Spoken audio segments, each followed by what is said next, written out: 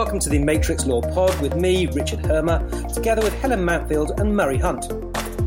Now, I'm going to start with a confession. It's about an addiction, but it's one I suspect is shared by many of you. And this it is. I'm addicted to the US election, and it's a serious addiction.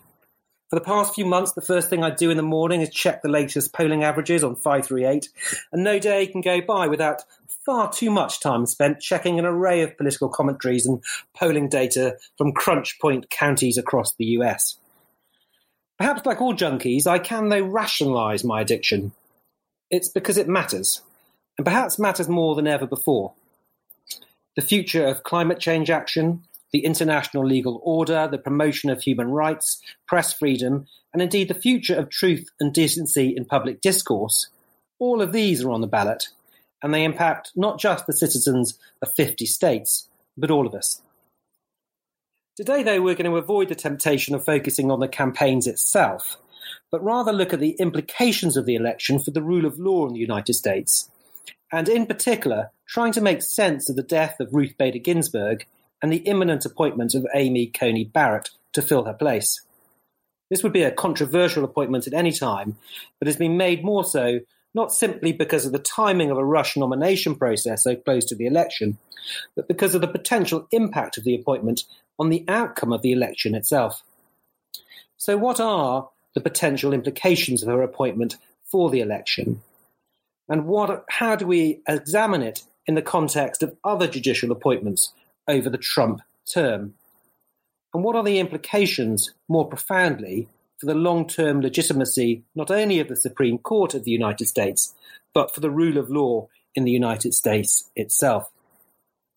There's no better person to discuss these issues with than David Cole, who we're delighted is with us once again.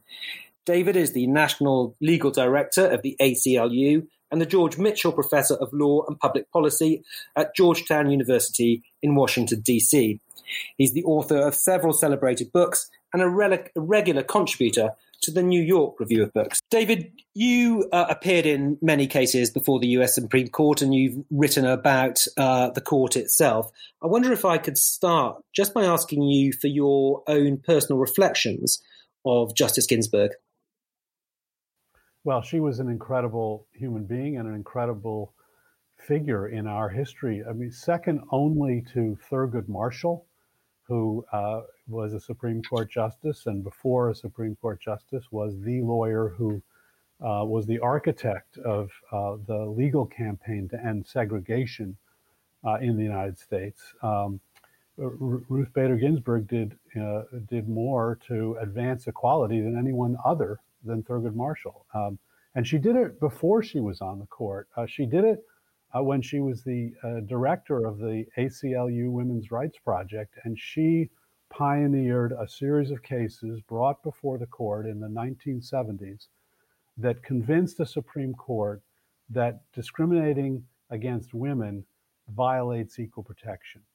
And you might think from this perspective that, well, that shouldn't be that hard to convince, but this was a court that had upheld rules that excluded women from the legal profession on the ground that they were too sensitive to engage in this adversarial enterprise, excluded women from bartending unless their father owned the bar, because again, they were too sensitive, and excluded women from serving on juries because they, again, were not rational enough, and their place was in the home, and so they ought not be required to serve on juries, and had never recognized discrimination on the basis of sex as a problem under the Equal Protection Clause. She really single-handedly, as a lawyer, changed that law. Now, she didn't do it alone. There was a movement.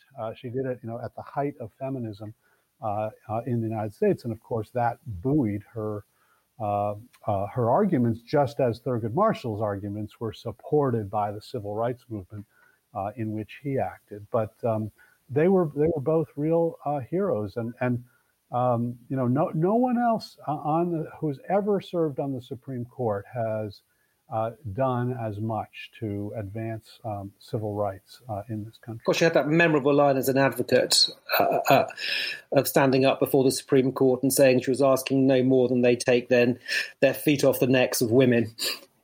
Right. And that line, which she took from a suffragette, was it was remarkable that she said that. It was at the close of her first ever argument in the Supreme Court. I mean, and the quote talks about the brethren taking their feet off our necks. And of course, the brethren is how we refer to the justices of the court. So it was kind of a cheeky move, but it actually doesn't really reflect her principal modus operandi, which was not to be confrontational, but rather to make reasoned, careful, incremental arguments that sought to reach the other side. And she did that, most notably in the equal protection context. She did it by bringing cases on behalf of men who were denied certain benefits and certain advantages because of their sex. And she did that, because she wanted to appeal to the men who were the justices on the court, who she had to convince that sex discrimination was a problem. And so, rules that said things like, if a widow automatically gets survivor benefits, but a widower has to show that he was dependent on his deceased spouse in order to get those benefits, she would challenge those rules. They hurt men, but they were predicated on stereotypes that hurt women. And it was really through those kinds of cases, reaching out to men to show that sex lines hurt both men and women, that she really changed American law. David, we know that within hours of Justice Ginsburg's death, the political wheel started turning, probably within seconds of news, started turning in terms of the appointment of a replacement justice. And as in the States, there has obviously been lots of discussion here about the speed of the replacement, the fact that the difference between the Republican stance now and that they were adopting when opposing President Obama's appointment or attempt to appoint Merrick Garland.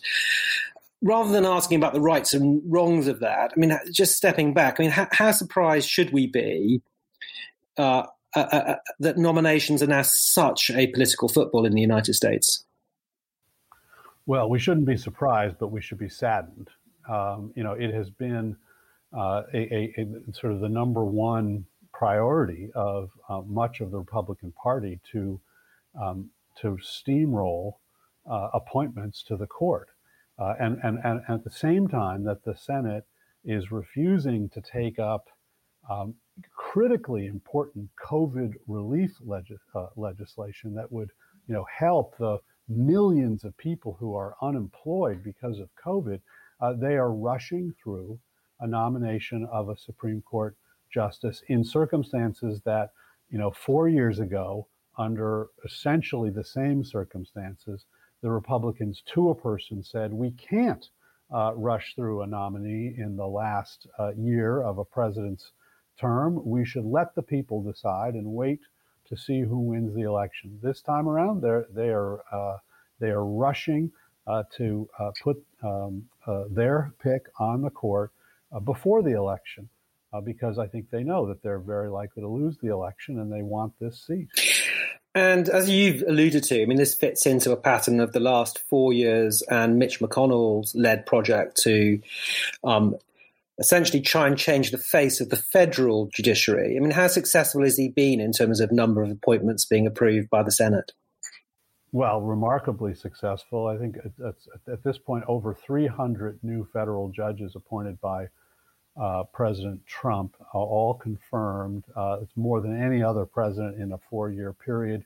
He now has 30% of the federal Court of Appeals judges are Trump appointees, and as of very soon, when the Senate votes to confirm Amy Coney Barrett, he'll have 33% of the Supreme Court. That is remarkable for a single-term president. And these judges they're appointed, obviously, or at least appointed by a Republican administration, confirmed by a Republican majority in the Senate. But are all these judges conservatives, or do we still is there still room in the American system for the appointment by one party of judges who are moderate or change their views? I mean, one thinks of Justice Stevens and Justice Souter of the Supreme Court, appointed by Republicans, who were very liberal judges. Are those days over?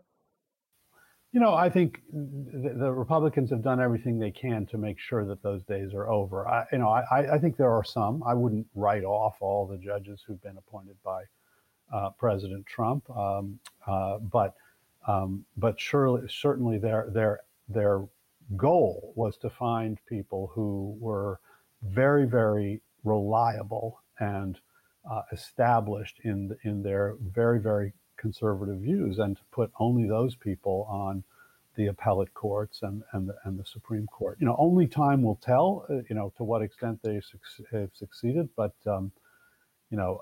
I think a betting person would say that they've succeeded in large measure.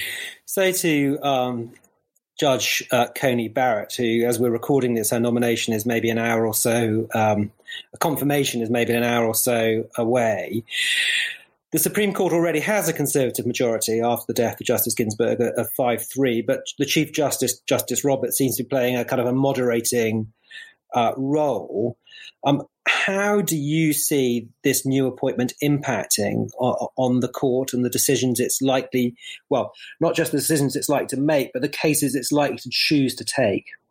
Yeah, no, it's quite remarkable. I mean, as I said before, really the only precedent to Ruth Ginsburg was Thurgood Marshall, and Thurgood Marshall was replaced by Clarence Thomas.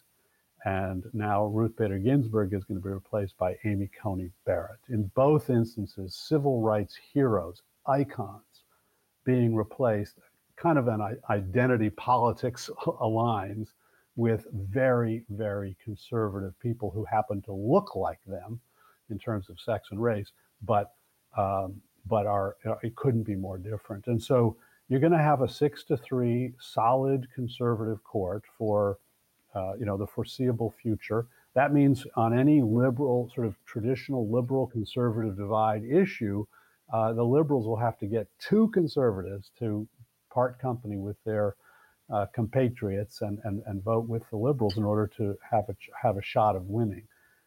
And that's a big ask. That is a big ask, particularly given how solidly and reliably conservative the justices are. I mean, Chief Justice Roberts has proven to be a moderating force to some degree, but he is very, very conservative. He came up in the Reagan Revolution. He's deathly opposed to affirmative action, any racial preferences whatsoever. Not for him to be the moderating force just shows you how far to the right the rest of them. Can I ask you then, taking that, what this means for the future of the Supreme Court and more generally for the kind of rule of law? I mean, we share some legal traditions, but we absolutely don't share one in which there are kind of this explicit political element to judges' appointment.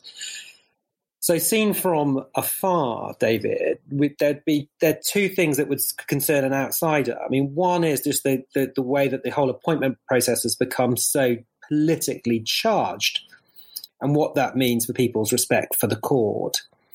And then also what are the implications where you have a court with such extraordinary power as the US Supreme Court has in respect of its role as the arbiter of the Constitution, who on core issues, social issues, are probably far more conservative than the majority of the population whose decisions it dictates.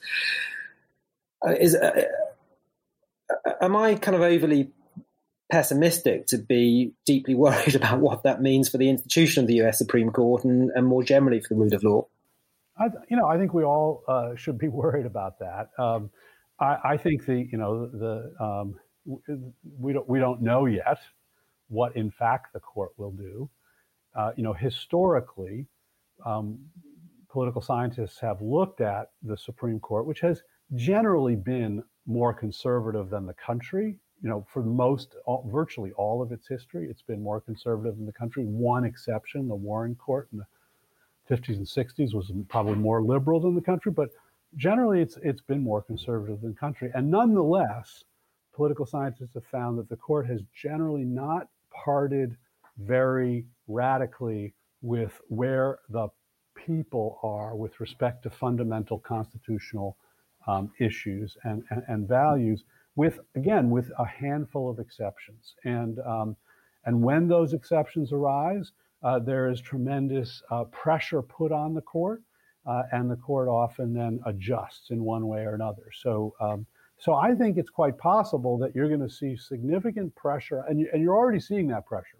People talking about reforming the court, adding justices to the court, changing the terms of the justices, reducing the power of the court. All of these reforms, none of which I think are likely to pass, but just the fact that they're talking about them puts pressure on the court. And I think you are likely to see not just Justice Roberts, but Justice Gorsuch, Justice Kavanaugh, possibly even Justice Barrett, in some high-profile cases, moderating their views so that it is not a court that on every controversial issue comes down on partisan lines, because they understand that is not, at the end of the day, good for the institutional legitimacy of the court. But if they don't do that, if they just stick to their political guns and vote in a partisan way, then I think the moves for court reform will gain a lot of power, and we might see some reform. So but that's going to take time to see how that works out. Helen. David, I'm really interested in what you were saying about the idea of justices whose political affinities you may know from the way they've been appointed and things they've said in the past, but who nonetheless may moderate their views to what they perceive to be the political locus of the people, I suppose. And I'm just interested in how that comes about, because in our Supreme Court, the kind of small p political rift is about the degree or the extent to which different judges regard themselves as institutionally competent to depart from what they see as the will of the legislature. It's a real Parliament against the judges argument. It's argued as, or it's quite often an executive against the judges argument, actually. But I'm just interested in how judges, you think, modulate their views to get to where they think civil society is, how they articulate that. Well, I think so.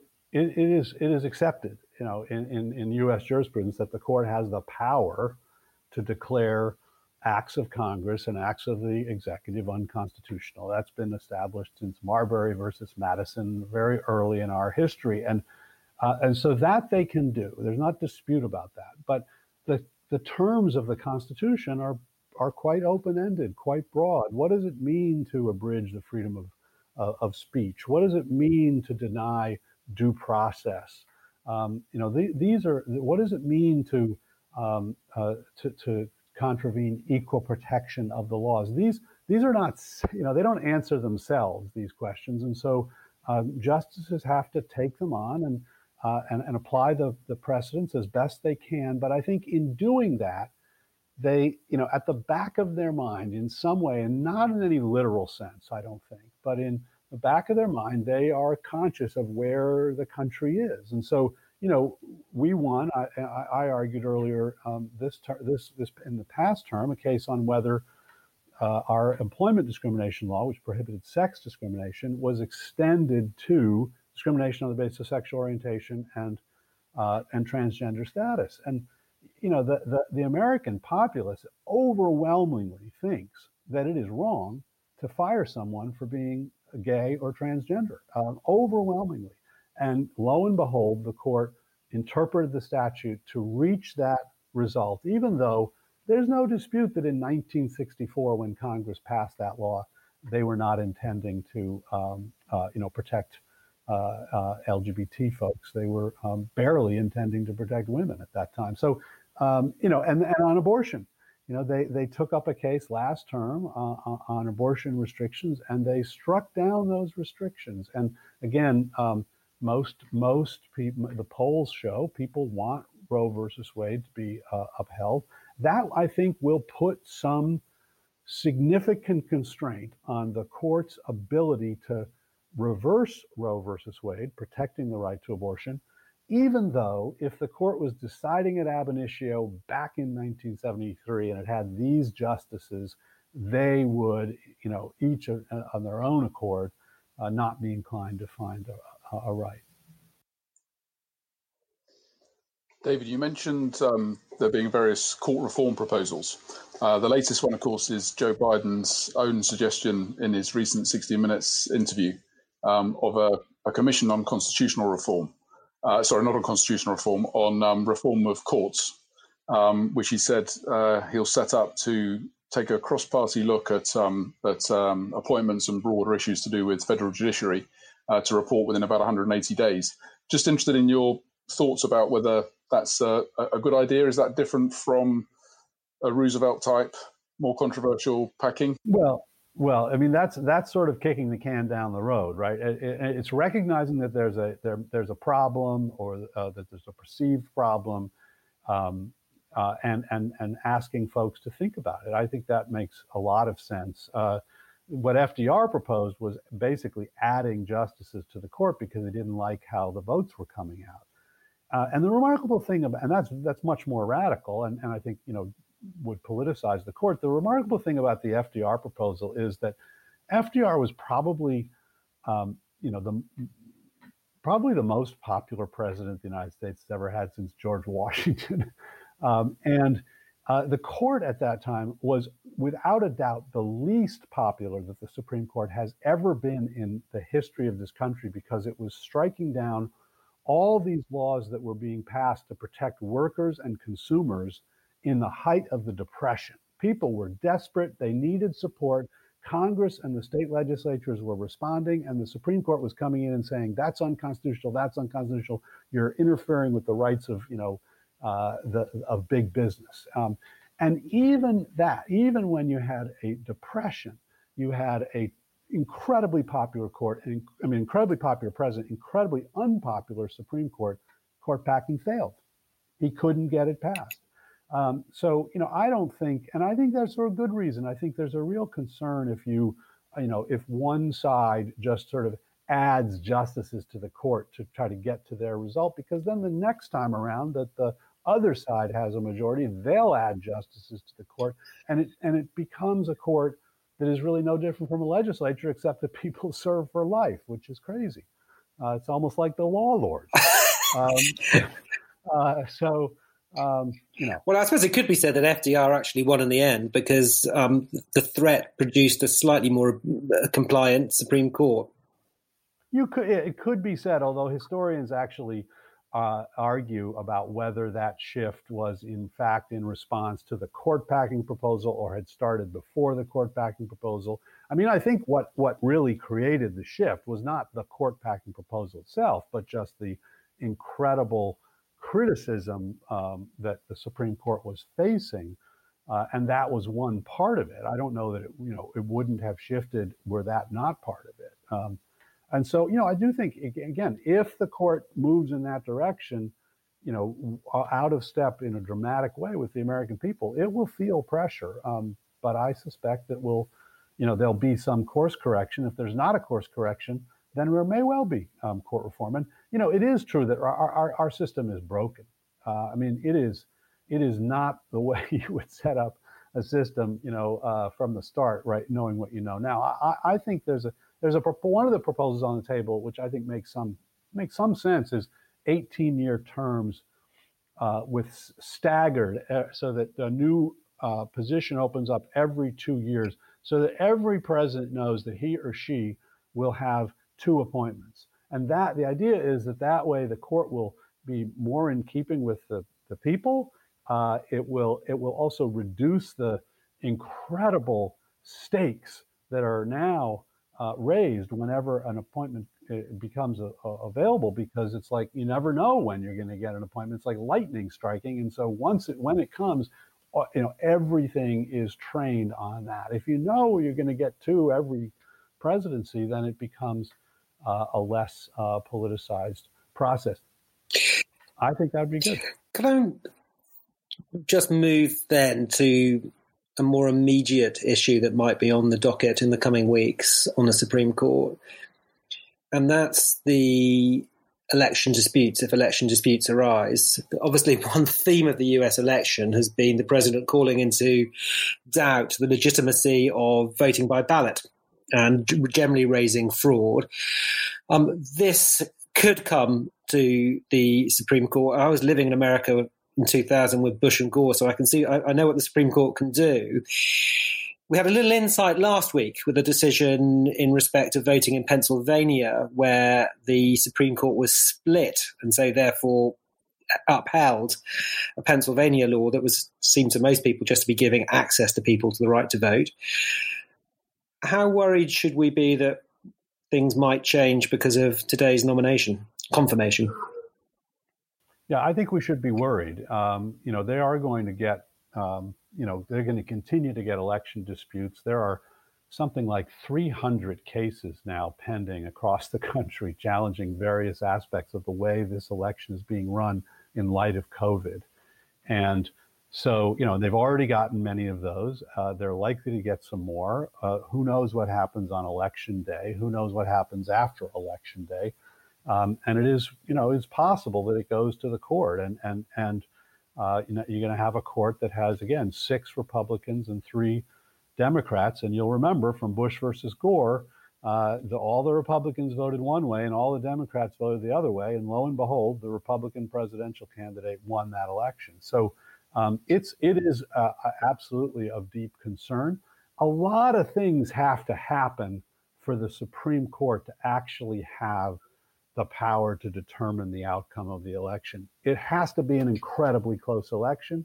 It has to turn on the outcome in 1 or 2 or maybe 3, at most 3 states, and we may not have that. It's possible that we have, as near to a landslide as you can. And I shouldn't even say this, but it is possible that we may have as near to a landslide as you can get in American politics these days.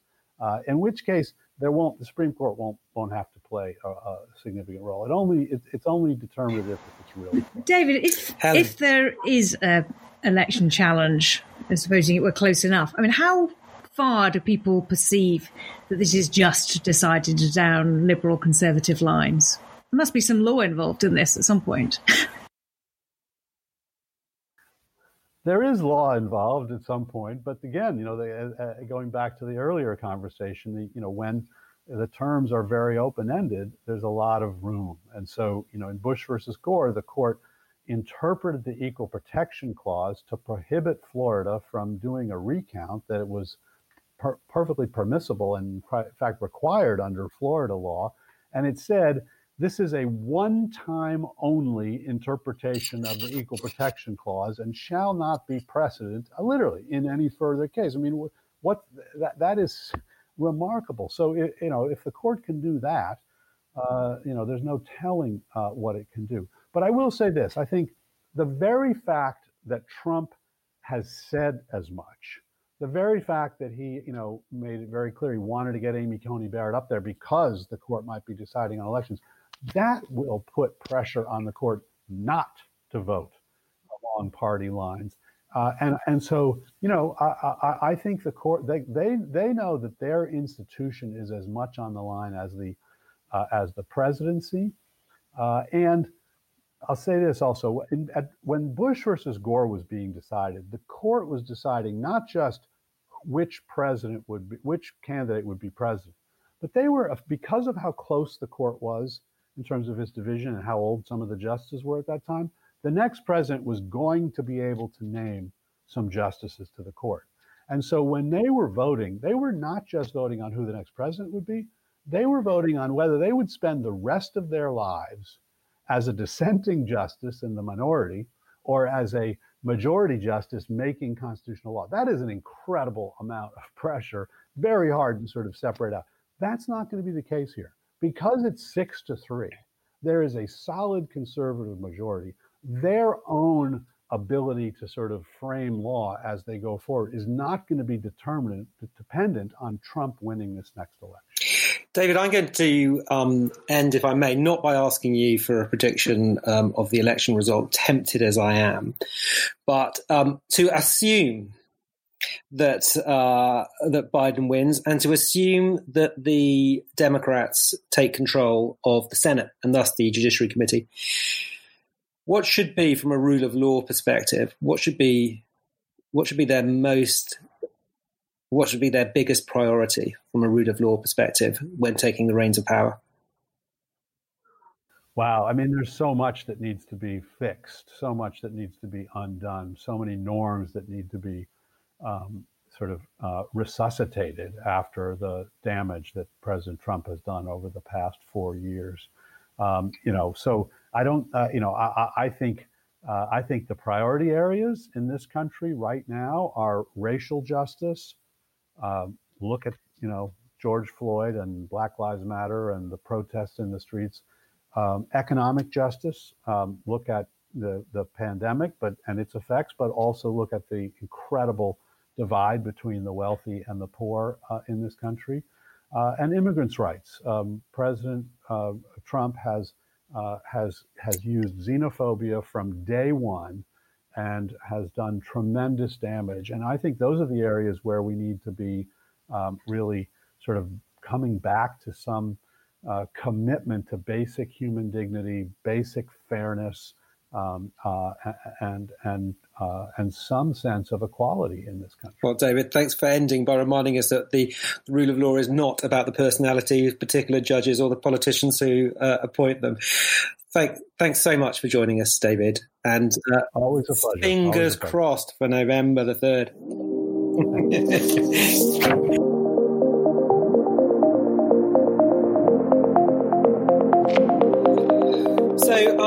Murray, Helen, always a delight speaking to David, but it does kind of always make me feel glad to be part of the English and Welsh legal system where we don't have political appointed judges and it's not subject to the kind of hyper-partisanship they've got in the States.